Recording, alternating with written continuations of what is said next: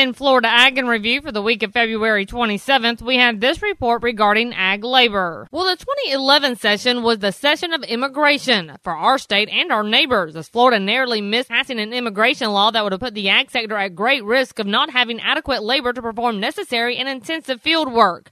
But our fellow farmers in Alabama and Georgia were not so lucky.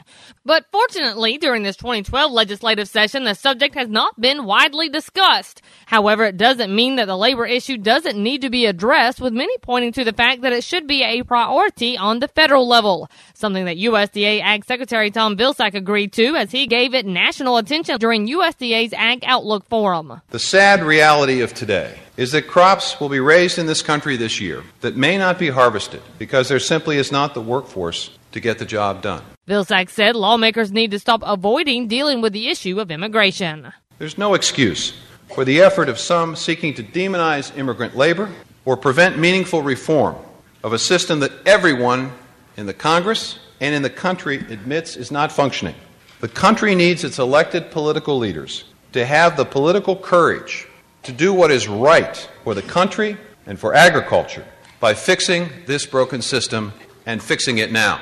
Vilsack added that the only good fix would be a comprehensive immigration reform bill, something that the ag industry has been calling on for years. And with livestock, we had Randall Wiseman with this. USDA's latest cattle on feed report showed the number of head on feed for the slaughter market in the U.S. at 11.8 million head on February 1st. That's 2% more than February 1 of last year. But placements in feedlots during this past January was only 1.85 million, down 2% from last year. And overall, the nation's feedlot operators are facing a year with more than the usual number of worries and concerns. Don Close, marketing director for the Texas Cattle Feeders Association, said they have a very long year ahead of them. We're using up equity faster than we've got it to use. So we're draining our borrowing base from these feeders.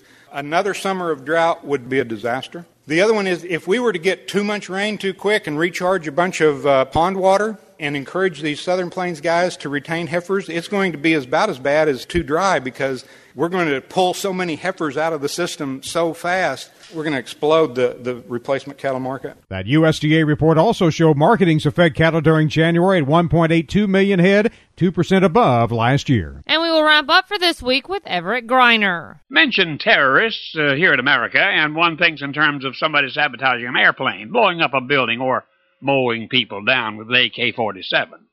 Well, what about somebody who purposely burns a whole fleet of big 18-wheeler semis because they haul cattle to be slaughtered?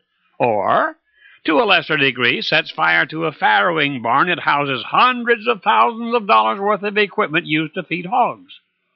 Now, this is just two examples of destructive action that have been documented in the last few months. Does this action justify the so-called injustice of factory farming? Now, you're never going to convince everybody to become vegetarian. It's not a bad thing, but most people will never accept it. But people who commit crimes like those I just mentioned are nothing less than terrorists.